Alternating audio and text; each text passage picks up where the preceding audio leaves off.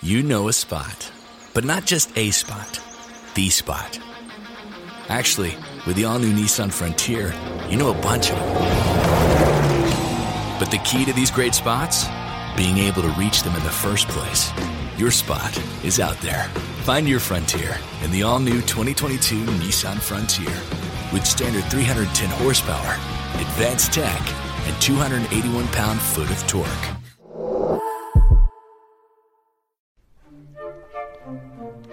Hello, this is Father Louis Skirty with Friends of the Word. Reflection on the Word, not a formal homily. As you know, sometimes when I'm traveling, I attend church, I attend Mass, and sit in the congregation, and today was one of those experiences. And I like to give a reflection on the Scriptures, and then very soon into the school year, we used to call it, we'll be celebrating Mass on a regular basis. I'll be Saints Peter and Paul in Hoboken next week, and traveling around. Anyway, the Scriptures today are a challenge. When I left Mass, Jerry turned to me and said, "What was the purpose of that homily?"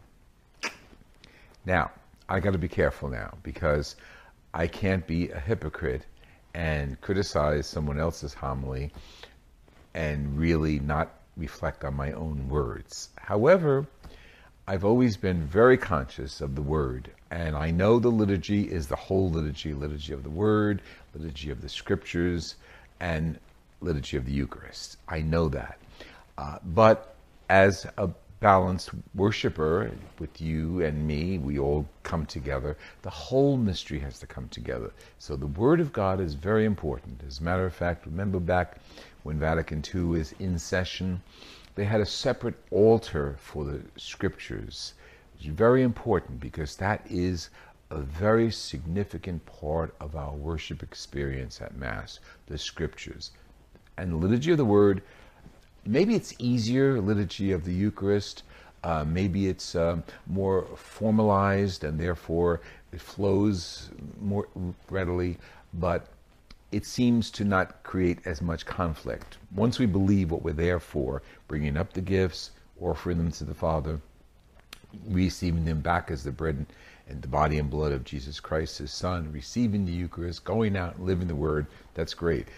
But the first part of the Word, the first part of the liturgy of the Word, is also very significant. And that's why in my ministry, I have always emphasized that part of my challenge, my ministry. So when I was asked today, what was the purpose of that homily?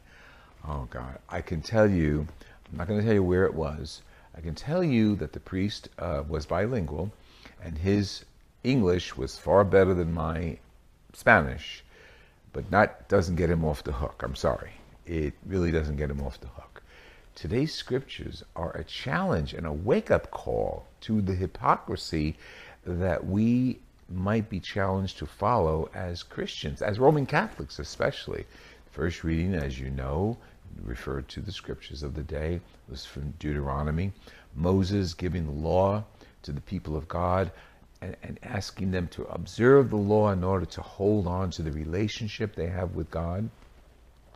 That got screwed up through the years. We'll talk about that in a second. The second Scripture was from James, that beautiful letter. Read it, digest it, read it again.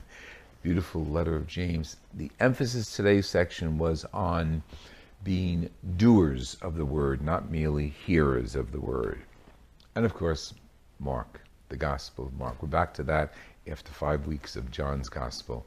We're back to Mark, and what's Jesus confronting today? He's confronting the Pharisees, he's confronting the public, he's teaching and probably confronting his own followers with the necessity to not only observe the faith and the elements of the faith, but again to turn our hearts toward God as we are doing that. It's sort of a reiteration of Deuteronomy, to follow God with the law and with our whole hearts. As a matter of fact, Jesus reminds us that we are all called to give God completely our hearts, to follow the law. Okay, let's get through it. So these beautiful challenges were placed before us today in the Scriptures. And the celebrant at the Mass I attended decided to go with the word tradition. Great, no problem. And in the beginning of his sermon, he spoke about various traditions. Okay, we got the idea. Thanksgiving tradition, Christmas tradition, Guadalupe tradition, all the feasts of Mary, and he named 10 of them, I think, and all the traditions that go with all those feasts. However, the fullness of the mystery of those feasts is sometimes not carried out because we don't go back to God on a regular basis. Great, perfect. But let's get back to the scriptures. No, he never made it back to the scriptures. And come on, it's the word of God. It's so nutritious to feed us and to feed our souls. God is confronting the Pharisees who are upset with his followers, Jesus' followers, not washing their hands before eating. Now we know the Jews had the laws of cleanliness, the ablutions that they follow, and we do that right before Mass, right before he offers the gifts, the Father, priests, we wash our hands and we ask the Lord to forgive us our sins and prepare us to celebrate the Eucharist. So Jesus is confronting this audience and he's educating his followers to be faithful followers of his word. Now that falls on very challenged ears today in our society as Roman Catholics. Some of our great leaders, some of our hierarchy, and many of us, normal people, average priests, average lay people, have been challenged because the hypocrisy in the church has been revealed, uncovered, and put on the front pages of newspapers. I'm not going to mention the hypocrisy, you know what it is. I'm not going to mention names, you know who they are. But we're all weighed under by this hypocrisy. So let's go back to the scriptures. Let's look at Jesus.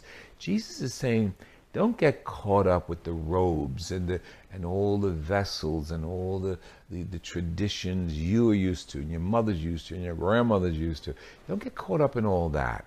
And don't give me the idea, we go to church for the mystery of it and no content, no substance.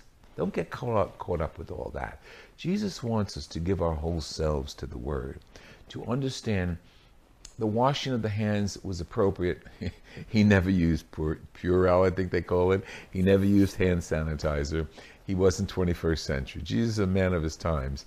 And he emphasized the scriptures speaking to the hearts of the individuals. That God asks us to give us himself, whether we are observing the commandments, whether we're observing the obligation of church on Sundays, whether we are obligation, whatever it is in the mysteries of the church. But don't get so caught up into the traditions or the obligations that we miss the whole picture. We miss the mystery of Christ, the Word of God becoming flesh. James says it very accurately, be doers of the word, not merely hearers. That letter of James is really important. It teaches us a lot. It teaches us about the consistency of our faith. It teaches us to be average and normal in our faith. We don't have to be great. We don't have to be up there. But we have to keep the faith, whether we're one-on-one with our family and friends, or whether we're proclaiming the mystery as a priest from the pulpit. Our faith is Jesus Christ. His example is really, right between the eyes, a message of reality. To be a Christian is to carry out the words we pray on Sunday or at any day we gather to pray with the balance of the activities. And James also says, what's the purpose of religion? What's the purpose of worship? To take care of the poor and to bring God into our lives. That's the mystery. And what happened 2 centuries ago? Jesus, God, comes into our lives and teaches us how to care for one another and the poor included. So the scriptures today were really a challenge against hypocrisy. And I think the hypocrisy that Jesus is challenging us to look at is religious hypocrisy, especially. Why are so many of our churches empty? Why are so many of the pews vacant? Well, because the leaders of the church have done a really great job in not living out the word.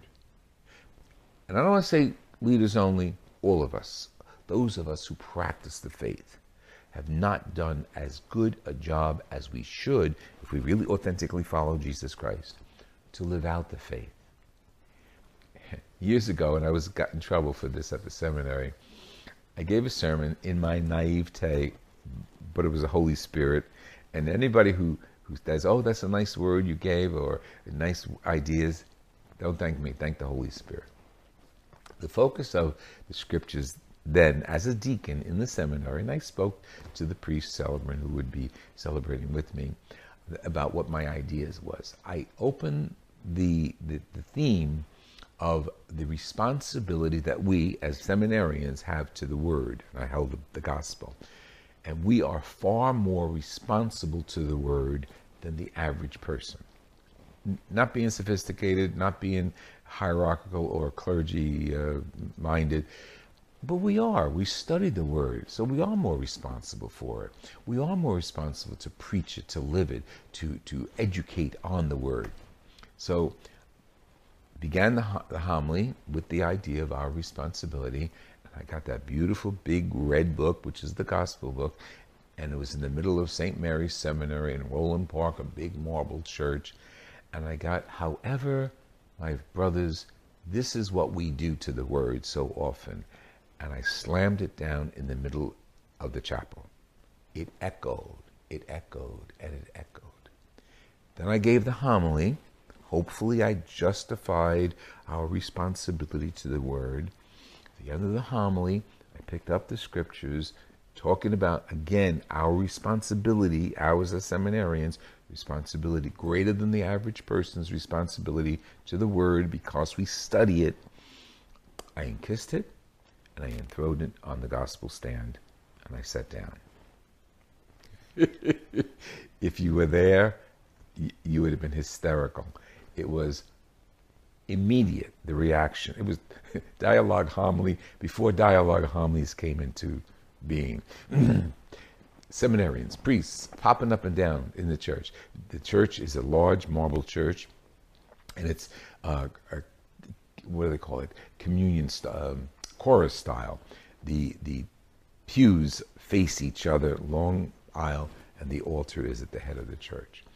Well, all I saw is people popping up, screaming at me, yelling at me how I disregarded the word, how I destroyed the scripture, how I disgraced and desecrated the book. I was fine with all that. A little nervous, a little upset. The priest, who is my celebrant, knew exactly what I was aiming at. We talked about it. We followed up. I even got letters under my door, by the way, at night, telling me how a disgrace I was. But you know what? I realized that was almost 40 years ago. Not that I'm so great a preacher, so great a person, or so great a priest, but I was accurate. I was very accurate. We who are responsible for the word are more than responsible for it. We're obligated to venerate it and to live it. And when we don't, we desecrate the scriptures, throwing the word of God down. It was a horrible experience, you might say, for me. But I coped, and I got thick skin, and I got through it. But the message is still the same. Now let me extend the message to all of us. We as Roman Catholics are responsible to live the Word of God.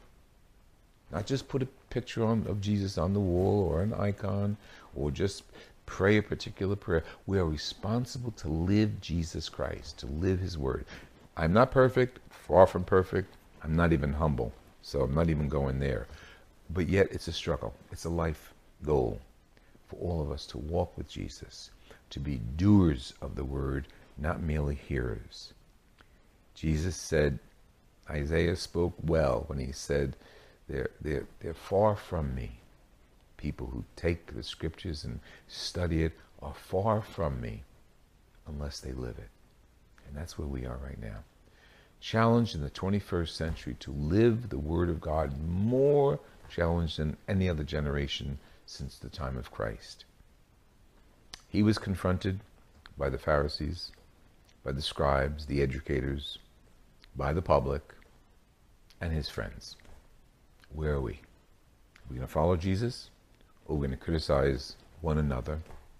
Follow Jesus and really not get caught up into the minutia of a particular word, but the whole message. And what is the message? Jesus Christ, the Word made flesh. This has been Father Louis Gertie with Friends of the Word. Thank you for joining us. Your favorite things feel made for you. Your education should too. University of Maryland Global Campus, formerly University of Maryland University College, was made to serve the military and working adults like you.